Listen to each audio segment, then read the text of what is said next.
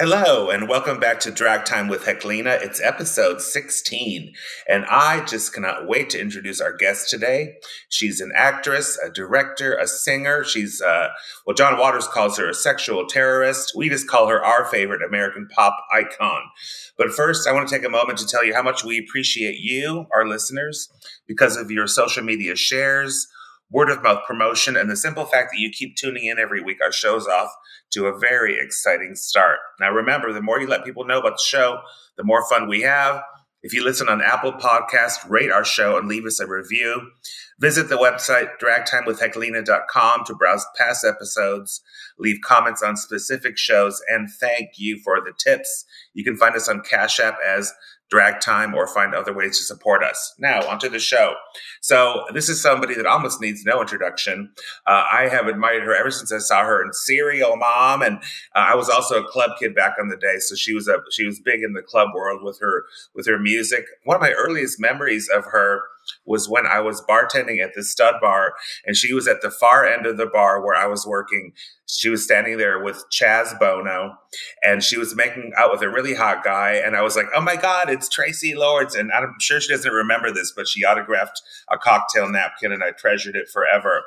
And then I was so happy to actually get to know her and work with her once I became a drag queen. Anyway, I'm a fan, and I know you guys are all fans. Please give it up for Tracy Lords. Hi, Tracy. Yay. Hi, thank you so much. That's so funny. I remember the cocktail napkin, but I don't remember the hot guy. Yeah, you were drinking. You were drinking. I remember I was making you vodka sodas, and you were standing there with Chaz Bono, and there was a hot, like, Italian kind of guy that you were making that with. Oh, okay. Okay, yeah. Was that the boyfriend? That was the boyfriend. Yes. Okay. How are you, honey? I'm doing great. I've had a wild day. Today was my first day out of quarantine in 3 months, I guess. I mean, I've done like little mini kind of, you've got to go to the market, and so you put on all your gear and you go. But mostly it's been ordering like Instacart and this and that, and just trying to lay low and stay healthy. But today I had my first photo shoot because I have publicity I need to do for my next show. So it was just really, it was odd just having someplace to go in the morning, and my phone ringing, alerting me, and me thinking, what is that? Oh, right. And the realization that I'm leaving my house, and what's it going to be like? Yeah, that's weird, isn't it? It was weird. Yeah. But in a good way. I got very excited. Totally. Yeah. I was like, oh God, glamour, yes. It really is the little things. I got super excited here when I went out to my first restaurant after months of not being able to. Mm-hmm. And I haven't ventured forth yet. No, I know. I'm still, yeah. Well, a lot of people are still, they still have, the heebie-jeebies around the whole thing, and that's totally understandable. Mm-hmm. But people just have to take their own risks, and it's odd that just going out to a restaurant and being seated at a table and having people wait on you is considered something that's really risky, but that's where we are. I talked to you on the phone, I think a couple of weeks ago, and you were kind of filling me in on your quarantine. Now, a lot of people don't know this about you, because you're a private person, but you are a mom, and you're actually homeschooling your child. Is that right? Yeah, it's been quite the experience. I think that, this is what's happened to all parents. Right. Schools shut down. I actually took my son out of school a week before they officially shut it down, because I thought, I don't know what they're waiting for. This isn't good. Right. And, at the time, we still don't really know what's going on. It changes daily. But yeah, we finished out the year online, and it was really something. So, I mean, while I've been in quarantine, I've been acting every day because I play the role of a chef, a teacher, a housekeeper, a dog walker, you name it. There are many different hats. But he's in the 6th grade. He's 12 years old, mm-hmm. and he's incredibly bright, and he's, really into his studies in school, and he's really good on his computer and all those things. But I think that I had to take a tutorial and try to remember, wait a minute, what did the algebra in the 6th grade, and what is this? And I mean, it just was like, you forget those things. At least I did. Well, and Yeah, so the first 3 days, I really just wanted to jump out the window. I was like, this is just not going to happen. And then I started thinking, wow, how have I dealt with obstacles before with my son? Because, of course, they're their own little people and they start saying, you hear your words coming back. And so it's that old adage of do as I do, not as I say, which is like hilarious. My son is very cheeky and he has a great sense of humor. And he was incredibly frustrated, though, with the process. Just didn't have the patience for the Zooms, hated them, really hated them. And then I found things got a lot easier once I just started bribing him. You've got to do this, and then you can have this, and then and so it was much more manageable that way. Mm-hmm. But during it, the first few weeks, I was actually auditioning online, submitting. The auditions kept coming at first. Mm-hmm. And so I booked the project. I'm getting ready to leave the end of July. That's a whole nother thing. I don't know if you've been flying, but I haven't been flying. So I've not, yeah. So I'm pretty terrified about that. I've been reading about it and asking people, and I have friends with different experiences, but I'm nervous about it. But at the same time, this is a role that I really wanted. So I was just really happy to, submit digitally and then end up, being chosen. So that's exciting. I'm supposed to go and film in Indiana. I did the beginning publicity shots for this morning. And it's been hard to wrap my brain around that as well, because, when you start to prepare something and break it down, you spend a lot of time reading about the character and figuring out what you're going to do and what's the look and all of those things.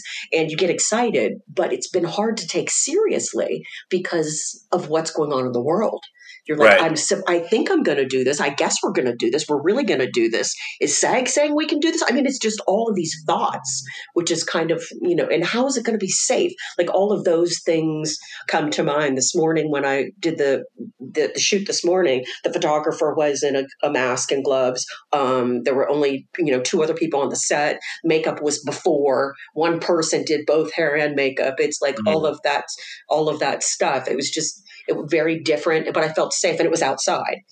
But still, it's like, okay, you don't really want anyone to touch you. You're worried about like all of these things, and it's terrible because as an artist, especially when you're acting, pictures, okay, one thing, but I'm trying to imagine myself on set with, thankfully, they're really small crews, and the one in Indiana, I've got 2. So the first one that I'm leaving to do, it's on a big farm in Indiana. Oh, and okay. So, it's set in 1910, which I love the idea of all of that, the corseted and the high collars. And so costume-wise, that's going to be really interesting.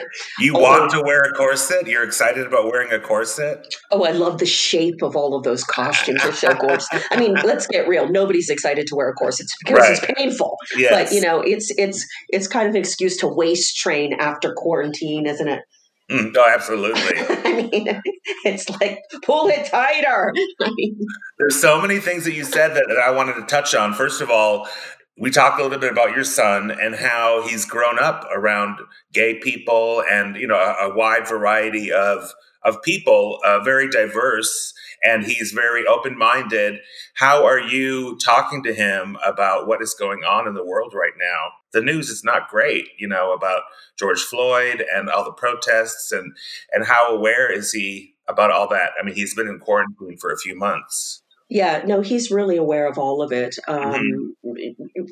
The whole thing, when things happen with George Floyd and just all of the protests, and that started happening right at the end. We just finished school like 2 weeks ago. So his teachers were really very, very vocal with the kids in Zoom and talking about race and the reasons and, just what was going on. And they were writing on this, they were writing about it. They were expressing themselves. So they were really vocal about it. And at least in that group of children, they were really shocked. They couldn't quite wrap their brain around what is this.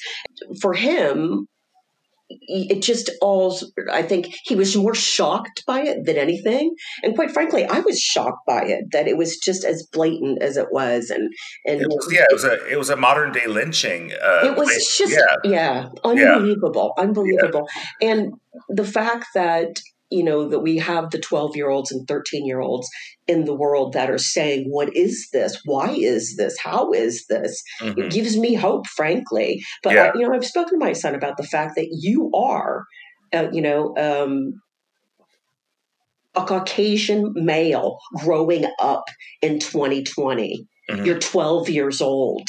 Mm-hmm. Do you see what's going on and why people do the things that they do, why they say the things that they do, why they judge people the way that they do, why do they think this about Uncle Johnny and Uncle Steve that are married and that's not okay, and his Aunt Susie and Eleanor that are married and that's not okay. I mean, all of those things, but these are things that we've been discussing since he was really little, because he had his uncles around him and his aunts around him, and they were always affectionate with each other, and sometimes so and so has two daddies and so has two mommies. It's never been a strange thing for him because Right. it's just always been there. That's But what's I important, I think, is that's what's important, is to teach kids that I mean, kids are taught that things are wrong. Yes. Skin color and sexuality. They're told that. I mean, I remember my sister once was like, you should stop doing drag because it's a bad influence on your nephews. And I was like, no, Wow. I was like, no, it's your job to tell them there's nothing wrong with it. You know what I mean? It's not my job to mask who I am, all that stuff. So yeah, it's really cool. So does he have an uncle? Does he ever see his Uncle John Waters? We haven't seen John. Of course, he's met him over the years several times, but he hasn't spent a lot of time with him as of late. Obviously, I haven't spoken to John. I guess the last email was probably about 3 weeks ago. So we check in and we talk. He's writing like a crazy man right now, which is really Right. good for him. But like a lot of us, this is really hard for him because in particular, I think it's hard for John because he's one of those people that is really an extrovert. He Yeah. loves being out there on the stage. Mhm. John is on tour like most of the year. He's somewhere doing Right. his one man show. He writes new books, about a book a year, so that he can keep himself going. He Yeah. really really values expressing himself that way, and he's one of those people that really feeds off the energy of crowds and people. And he's been basically locked in his house. So I mean, he Yeah. sneaks out and careens about Baltimore, but he's not enjoyed quarantine, not at all. Well, I think. Well, I was about to say very few people have, but in a way, in some ways, I've enjoyed it. The whole kind of nesting part. But you hosted a Burger Boogaloo in Oakland with him. Was it Yes, 2 years ago? How was that for you? fabulous. I loved that show. It was a great festival, and John he's just a riot. He's really funny, and we have a really good time together. And then I went and I did. He asked me to come and do Camp John Waters, Uh which huh. was so much fun if you ever get a chance. This year it's canceled, of course. It's usually in September. And, I was a camp counselor. I think Ricky Lake was a camp counselor last year. So he has different people. Mink Stoll has been to all of them. There have been three. This would have been the fourth, I think. No, this Uh would have been huh. the third. But they're really good fun. So you drive up and it's just this pristine, beautiful area with a big boathouse and gorgeous lake, and you start to see the first sign of Camp John Waters as you start to see the flamingos alongside the road. And then you start to see the floating flamingo rafts, and you're like, there's a theme going on here. Oh, And that's great. he's John's a really funny person because he's incredibly elegant in so many ways, but yet he has a sort of a twisted trailer park thing about him as well. But Right. he's not he has a great sense of humor, and he may say, I think one of his taglines is that he's the Pope of trash, but it's he's the least trashy person in many respects that I know. Oh yeah. I mean, I think that he's very refined, and Mink Stoll is too. So I think Mink Stoll was obviously in all of these John Waters movies, Hmm. but the worst thing you can do with Mink is to walk up to her and immediately be like, be crude or crass or vulgar. She just hates that. I've worked a little bit with her, and I've worked with John too. And I think I offended them both at the roast of Peaches Christ because I told a really off-color joke, and I was like, "Wow, I really offended John and Mink," which is saying something. That's really saying something. What on earth did you say? Well, I said, okay, now keep in mind, it was a very, very filthy roast. Oh, well, of course, it's Peaches. And it was, I said, it was something like, Mink Stole did more drugs in the 70s than anybody not named Freddie Mercury. And then I said, and I think of Freddie Mercury and Mink Stole, and I think to myself, AIDS killed the wrong one. And then the whole theater was gasped, Oh gosh! But we were all so basically after the roast, Mink was like, "You wished death on me." And I was like, "Oh, honey, it was a joke." Yeah, she was probably just pulling on you. No, I know. Yeah. Well, we were in Women Behind Bars, we finished it right before this all happened. I wanted to ask you about that. Yeah. Mm-hmm. It was Mink Stole and Coco Peru and Eureka O'Hara. How was that? I love all of them. And that whole cast was amazing. Eureka O'Hara was amazing. And she just did such a great job. Like, truly. She came in, she brought it. She started with a lot.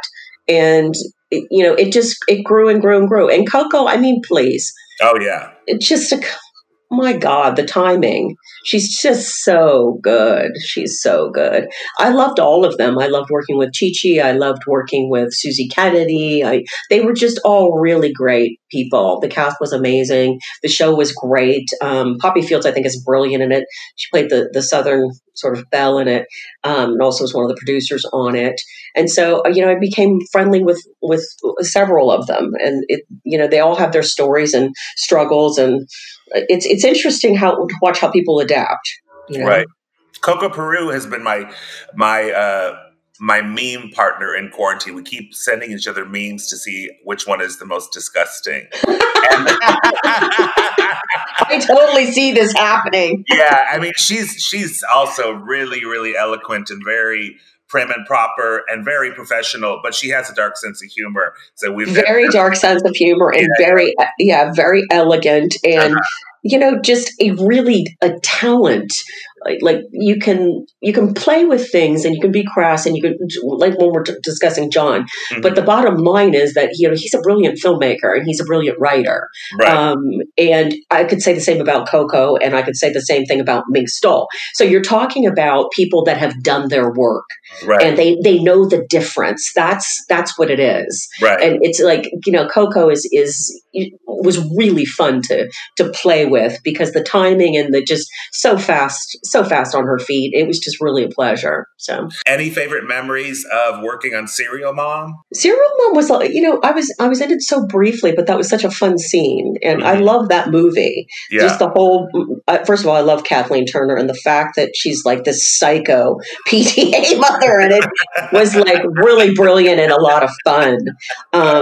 So I mean, John has always seen me as kind of as a sexual terrorist. He's just, right. He started teasing me about that. I think he formed that opinion, if not before he met me, definitely on the set of Crybaby, because he always said that, when I walked down the street, that people just dropped over. I never really quite saw that, but that's how he saw me. And that I just had a thing. I would raise an eyebrow and I would have them on their knees. That's how he saw me. Uh-huh. I wish it had been actually that easy in my life, but he always saw it like that. So he wanted to play on that idea, I think, in Serial Mom, where I flip out because my boyfriend has just been killed, and then I see a hot cop and I'm like, hey. Right. Yeah, and so he wanted that quick turn. Anytime, John asks me, I would go and do 2 lines for him. It doesn't matter. Just because the experience is just always, it really is always a blast. Yeah, Crybaby was the next one I was going to ask you about. And I believe Hatchet Face passed away. Am I right? Yeah. Several years ago. Hatchet Face passed away. Susan Tyrrell passed away. I love Susan Tyrrell. Oh my God. So Me too. amazing. Good. So brilliant. And completely and totally out of her mind when I met her. Yes. cry because she was really on the sauce then. She was drinking Oh. a and she, we lived in the whole cast practically Uh-huh. lived in a little hotel called the Tremont in Baltimore, just off the main drag there. Uh-huh. And so you had some like young actors that were really, that point where you're just kind of full of yourself, but you don't really know what you're doing. I mean, Mhm. I was 20. I think Johnny was the oldest. He was maybe 24, 25. And, then there were our elders like Iggy Pop, Mr. Pop Mhm. was there, Mhm. Susan was there. And then there were us kids. The kids Mhm. were there. So there were all these tiers, but you had Johnny upstairs and Ricky was down the hall and this one. And so the bar, there was always something going on. Someone was Mhm. always in trouble in that hotel. And Oh. I think John, he was so cool about it because he was, he there was definite, a tremendous amount of respect for him, but Yeah. that didn't keep us from misbehaving as you do when you're, in your 20s somewhere roaming around a new city. And Right. so we would get notes under our door. And I don't know if he slipped them under or had them because obviously he wasn't at the hotel, he was at his house. But we Mhm. would get these notes from production from him. And it would just say, heavy hangs the head that last night wore the crown. And you wake up like, oh God. And then you go into dance rehearsal. And it would be the jitterbug blaring through the speakers. And it was his way of just saying, behave now. So, I'm a massive fan of Iggy Pop. Any Iggy Pop memories? Iggy at that point. I think Iggy was the most sober person on that cast or crew. Not that everybody was always drunk, but he was taking a break from it all, and Yeah, he yeah. showed up with his beautiful Asian wife, whose name I can't remember. But they just kind of did their thing. They were the cutest lovebirds, Oh, and I was a little bit starstruck by him, and that doesn't happen to me often. But it was a huge just wow, that is Iggy Pop. oh my God, Um, and still, I mean, there's that scene in Crybaby where he sits in this like little outdoor tub of water, and he's going to take his bath, and he's got his legs like practically wrapped behind the back of his neck, and he was that kind of like wild. If you have you seen him on stage? oh yeah, Oh, so you Oh know what my! I'm talking about. yeah. Every that Either of you see him at Boogaloo just a couple of years ago? That was I the did. most insane show I've ever been to in my life. Yeah, I saw him at that show too, He was and amazing. and I was like, I did not know now that he has a hobble. He has so many years of throwing himself around on stage that now hmm he has a leg that's shorter than the other one. I never knew that before. I So have a hobble from that show. I have a hobble from life. Yeah, right. Well, let's talk about your project. So now you've got a movie coming out soon. It's called Nicole, Her Ex, and the Killer. This is Bob Atkins and Nicole Tabau picture about a woman's battle with an overbearing family and a creepy ex on a twisted journey. You play the mother. What can you tell us about this? Well, it's an interesting. Our careers are funny this way, and right now I'm getting to play a lot of sort of overbearing, sort of twisted serial killers or mothers that have some sort of demented something with them. So I think I'm finally finding my stride here. Um, Yes. and so in this one, definitely, it's a thriller, and I just play a really overbearing mother that I don't approve of my daughter, her life, anything she's done. That part was actually, I had to let go of a lot because I am normally Tracy is just somebody that kind of believes in like live and let live. And that's not who this is at all. This woman is definitely a bit too caught up in what she thinks God is and how people should dress and act and behave. And she's a bit more of a Puritan that way. So that part of it, it's hard not to sometimes judge characters because you don't necessarily like them. She was one that I didn't necessarily like, but I found it exciting to play her because it was just a different side to show. Uh-huh. Yeah. And you're working on two more films. I know is one of these the Waking Up Dead or The Farm? Is one of these the one you were just talking about that's filming in Indiana? That's The Farm. So Okay. I'm going to go to Indiana to make this movie that's set in 1910, and it's about this serial killer named Belle Gunness. She was, I've heard about her, yeah. Yes, and so this is about her life, and it's pretty out there.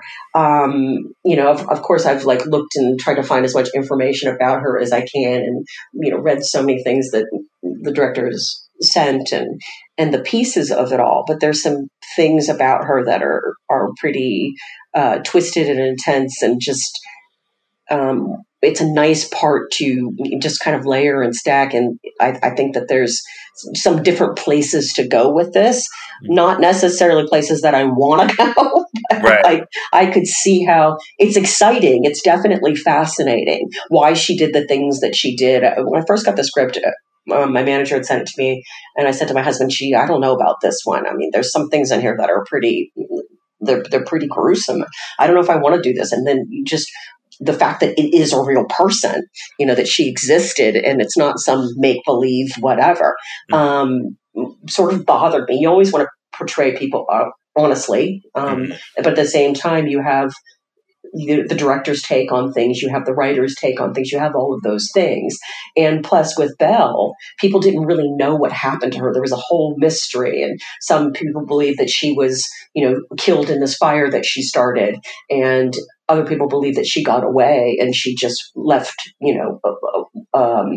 a piece, some of the bones, her head was always missing.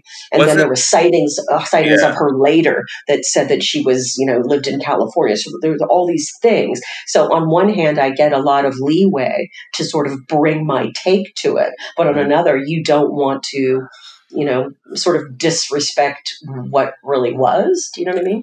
Yeah, well, what exactly was her backstory? Was she murdered guests that stayed on her farm, or what? No, she was like a Lonely Hearts killer. That's what she was.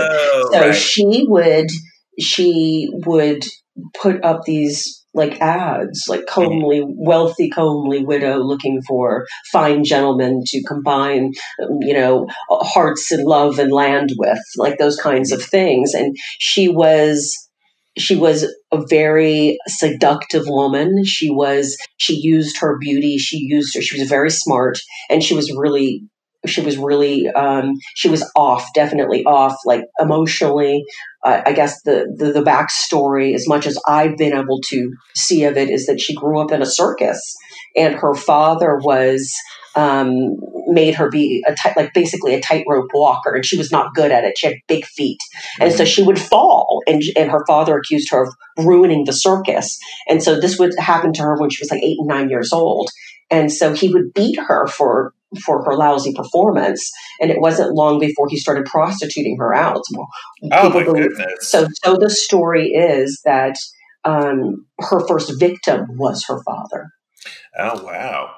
There's a lot of people I wish I could beat for their bad performances, but let's not go there. Wow! Oh, that's a great story. It's pretty intense. It's really intense. Yeah. So, I'm sorry. Go ahead. And then Waking Up Dead is gonna, it's gonna be, this one will be in LA.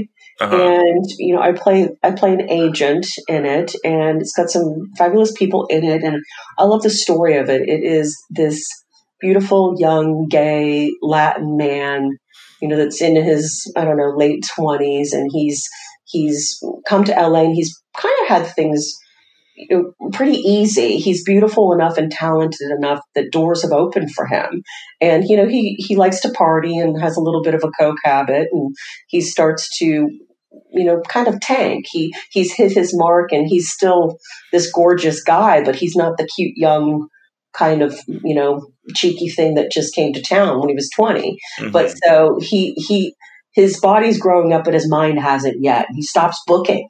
And so it's just that story of really Hollywood and what happens, how people can be, lured into it and want to stay because they think I'm just one job away. I want one job away. And then you get that job, and then it doesn't really fill that hole. So it's his story in that way. Mm-hmm. So it's just that, it's that whole dialogue that goes on. And, I play his agent in it, and she's just really just a straight talker and funny and rude and crude. And so it's a comedy. So this one will be a big departure from going and being the murderer on the farm. So I'm seeking balance. I really am. Well, speaking of funny, at the Frameland Film Festival last year, I went to go see Steam Room the movie. Now, this was it was based on a successful web series called Steam Room Stories that already has like 52 million YouTube views. But now it's a movie, and I was really surprised to see you in it. I didn't know that. Tell us about your role as Sally Faye. Yeah, so JC wrote this script, and I had never met him before, screenwriter, and I went in and I auditioned for this, and I just had my take on her. And when I read the script, I laughed. I thought it was really funny, and I love the idea of this, this aging cosmetic giant that has decided I'm absolutely determined to find the fountain of youth so that I can restore my falling face. That is my goal. I'm like, oh God, my neck, I need to fix this. And the team behind Steam Room Stories, they were just so game. And I walked in and I auditioned for that role, and I got that role the next day. So that was really, we just clicked. It clicked. That role was like he wrote it for me. It was really a lot of fun to do. And, I got to torture everybody. It was such great fun. That was a fun movie. Yeah, the entire cast was there, and I was like, why isn't Tracy here? Which festival did you see that? It was Frameline. It was the San Francisco Gay and Lesbian Film Festival. Yeah, he wanted. I think I was working on something else. I remember because I went to a bunch of them. So we're going to shift gears a little bit here. We have a segment where we have a fan has a call-in question for you. Okay. So I'm going to let Mark take it away. So we have a fan whose name is Heather Och. She's a femme film director who has some projects out there, and she's a big fan of yours. She has a question. What is your dream role, or what is the dream movie that you would make? It's funny when people ask me what my dream role is, because it's just, I think, pretty much impossible, at least for me, to just sort of sum it up in like one part. What I always look for to do things different that I haven't done before. I think that, and going into the farm, playing Belle Guinness is a pretty dreamy role, because there's just so many levels to her as an actor. I think for me, more than a dream role, it's dream writing. I just keep looking and praying for better writing, Yeah. That's what we want. I want the comedy to be funny. I want things to be fresh. I like things that are real. I don't mind doing things that are very, very broad and over the top and playing with things. But then I really like roles, no matter what role I take, if it's comedy, drama, whatever, that has a heart to it. Does that make sense? I always have to figure out, even, playing a murderer like Belle Guinness, why did she do what she did? Because if I can't relate to her in some way, personally, I can't do it. When I first got that script, I said to my husband, I don't know if I can do this. And then 3-4 days later, I said, I think I understand why she did that. And he went, oh, no. Well, here's a follow-up for you. So you've definitely been involved in bringing projects to life. Like, I think you directed Sweet Pea, right, in 2005. So if you were able to direct a film, what kind of movie would you want to make? Well, I've always thought that I would go more toward making just, drama. But maybe that's not true. I've been thinking maybe it's because we're the way the world is right now. I'm so much more, excited by creating comedy. I think we need to laugh more now than ever. I would love to do something perhaps in the genre of a John Waters, something that is kind of a little, there is only one John Waters, mind you, but something that is a little larger than life would be fun to do. And a character like an Ab Fab character, a Patsy or something, would be fun to play. I tried to give a little bit of a spin on that type of character and sort of try it out with our role in East Siders, that was up for Emmys last night. Kit, I think, just tweeted last night that he feels like he'll never win. He's denied again. So they have a good sense of humor about it. But I think that would be fun to do something that was sort of broad comedy. Yeah, all right. All you screenwriters out there listening, great opportunity. Yeah, why not, right? I welcome scripts. I'm wondering what all of this is going to do to, art as far as, what people have been writing in quarantine. Yeah. I think a lot of art comes out of really, really challenging situations. I remember there was it's uncountable how many great pieces of art came up around the AIDS epidemic and stuff like that. These things do call for some sort of artistic response, for sure. So let's switch gears a little bit. Can I ask you about music? Sure. So, 1,000 Fires came out, which was a big sensation in the club world. Did you travel around a lot with that, with performing at clubs? I seem to remember that you did. Yeah. Well, I was trying to figure out, how do you go and perform live when you have a techno record? How's this going to work? Yeah. How am I going to do this? And so, I ended up going out as a DJ and opening up for Thrill Kill called Moby for the ENET festival that was, at the after hours basically of Lollapalooza. Perry Farrell had asked me to do that, and I can't remember exactly how I met him, but I did. It was one of those probably late nights at the Viper Room, who knows. And anyway, so he had put that request in with my record company, and they thought that was a really good way for me to sort of cross promote myself. It was still, a credible kind of form. There were no female DJs, not really, maybe one or two, few and far between. So there was all of that, and so I toured all over the place. I had this fabulous woman that was my road manager, and she was the one that taught me how to spin. And we were really using records then and not pre-doing anything. And so there was a lot of hours in the garage with Donna Montel was her name, and she was incredible. And she was a 6'2" gorgeous lesbian that used to pick guys up and throw them off my stage. I loved her so much. We still talk all the time. She plays, she's a resident DJ down at the Abbey these days. But we had a really good time. We toured for about 4 months, I guess, while that was all going on, and it was such a trip. Wow, so you've dabbled in everything now, pretty much. Music, film, you're a Renaissance woman. Well, I was just trying to figure out, where do I fit? What do I do? How do you keep stretching? How do you create? How do you keep pushing yourself? What is it? It was a really interesting time for me, 1996, because, it was like the days of late 95, early 96. My album came out. It was like I had one of the first, early, people weren't really sure what techno was yet. They kind of knew, but didn't, at the same time I was on Melrose Place, which was kind of like weird parallels to everything. But, people were excited. It was, the 90s were a party time, weren't they? Yes, they definitely were. I mean, as much as people say that about the 80s, and they certainly were, but the 90s, to me, those were fun days. Yeah. It was, Clubland was still interesting. And, I think you and I are both the same age. When I was a teenager and a young adult, I was so drugged out and all that stuff. I partied so hard.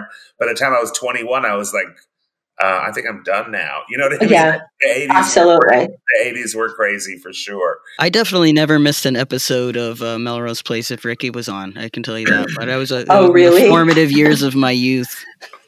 Well, there you go. And once again, I mean, what was I like this psychopath on Melrose Place? So for some reason, I keep getting cast as psychopaths. I don't understand it. I don't know, because you're definitely the sweetest lady and mom, and and you know what? Because I've gotten to know you a little bit, and you tell me about your wonderful husband and your son and your home life, and it's so funny because I have we are the same age, and I definitely went through my wild years really early on. You know what I mean? Yeah. Yes, now, I do. And now I'm just looking out at my yard, and I have landscapers here, and my life is like, what's the next recipe I'm going to try? You know what I mean? It's kind of like I'm settling down, and you have settled down. And how is domestic life? Are you loving it? Well, it's interesting because I feel like in some ways you're absolutely spot on about. I mean, my life has changed. It's not. I'm not doing the things that I was doing when I was in my 20s. I'm not doing the things I was doing in my 30s. It Right. has definitely changed. But I mean, there's definitely a domestic side of me where I just want to go and dig in my garden, and my tomatoes are incredible right now, and this has been like a forced kind of period of time for everybody, and I haven't missed a lot of the noise, so I like that part of it. And I think one of the most important roles I've ever played is that of mother. Truly, I mean, Absolutely. Yeah. and it's also been the most difficult thing I've ever done. So you're not prepared for it. And it sort of, it happened later in life. I got pregnant at 38. So it's, we weren't trying. That just happened.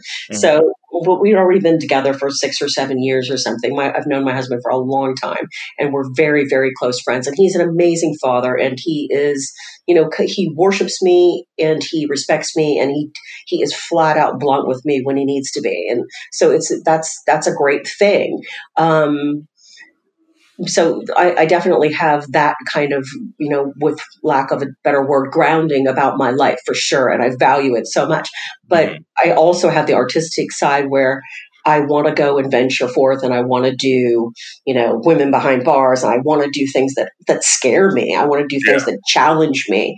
I'm not ready to just say, okay, then they're done that, I'm finished. I don't think I'm finished. Oh no! I mean, like the thing is I definitely like my life settled down and stuff, but I still can't really relate to my neighbors here who are totally, totally 9 to 5, and everything is so predictable. I do still need some risks and some adventure in my life, and I think you and I are kind of like we're a bit similar in that sense. I can feel a kindred spirit. Well, there you go. I mean, it's a balance, right? Yes, absolutely. I mean, I love the support and the safety and the ease, but I also want to go and shake my ass sometimes. That's just the way it is. Well, you're a rebel at heart. That's why. I think I'm just born that way. All right. So now we're coming to the end of the podcast, and I have the most important question to ask you. This is very serious. What is your favorite memory of Heklina? Well, I can tell you. I don't know that there's just one. I can tell you that I loved some of our early conversations when we were going to do that crazy movie in San Francisco. Oh God! And I can't remember the name of it. Oh God, I don't remember. But remember, we did a show together in Los Angeles, and Claudia was in the audience who actually went and did that movie. I know. Yeah. And I remember you on stage with a microphone going to Claudia, "I'm sorry. I'm so sorry." I remember that. But I think she was mad at me for a while actually after that. But it was just a disaster. I mean, I think I've tried to describe it to you how that movie was, but words kind of fail me. What a disaster that movie shoot was. But did it ever come out? Did you ever finish it? No, it got shut down by SAG. I remember that, but it never was revived. It was never revived. No, it was just it was completely canned. And how about that director-writer? Did he ever resurface? I saw him at something, and he said, I didn't want to even talk to him or look at him, but he said that he was still doing movies. He just treated everybody so badly, and really, whatever. And but you definitely dodged a bullet there, and I was so happy to commiserate with you at that show in Los Angeles. Well, I hope that we actually get a chance to do something else together. That would be a lot of fun. That would be fun. You know what I'm going to do with the rest of my quarantine? I'm going to write something for you and I to do together. I would love that. Well, Tracy, I cannot thank you enough for doing this podcast. It was such an honor to have you. Oh, thank you so much for asking, truly. And everybody out there listening should be sure to go to tracylords.com. That's where you can keep up with what's going on in Tracy's world, as well as shop her divine collection of branded clothing, accessories, including the Beat It Creep pin set, which I love, and the Wanda paper doll book, which Mark is obsessing over. Is that right? Yes, absolutely. Make someone's dreams come true by ordering an autographed 8x10 for that favorite Tracy fan in your life at tracylords.com. As for me, you can find me on Facebook and Instagram at Heclina. Subscribe to the show, like us, rate us, tell anyone you can about Drag Time with Heclina. Check out our website and create some comments on past episodes you liked. And most importantly, thank you, Tracy Lords. Yes, My pleasure. Thank you so much. Thank you, Tracy Lords. Join us next week when our special guest is Animatronic. Our podcast artwork photograph is by Jose Alberto Guzman Colon. The graphics are by Nancy French. This episode was recorded, edited, and produced by me. I'm Mark.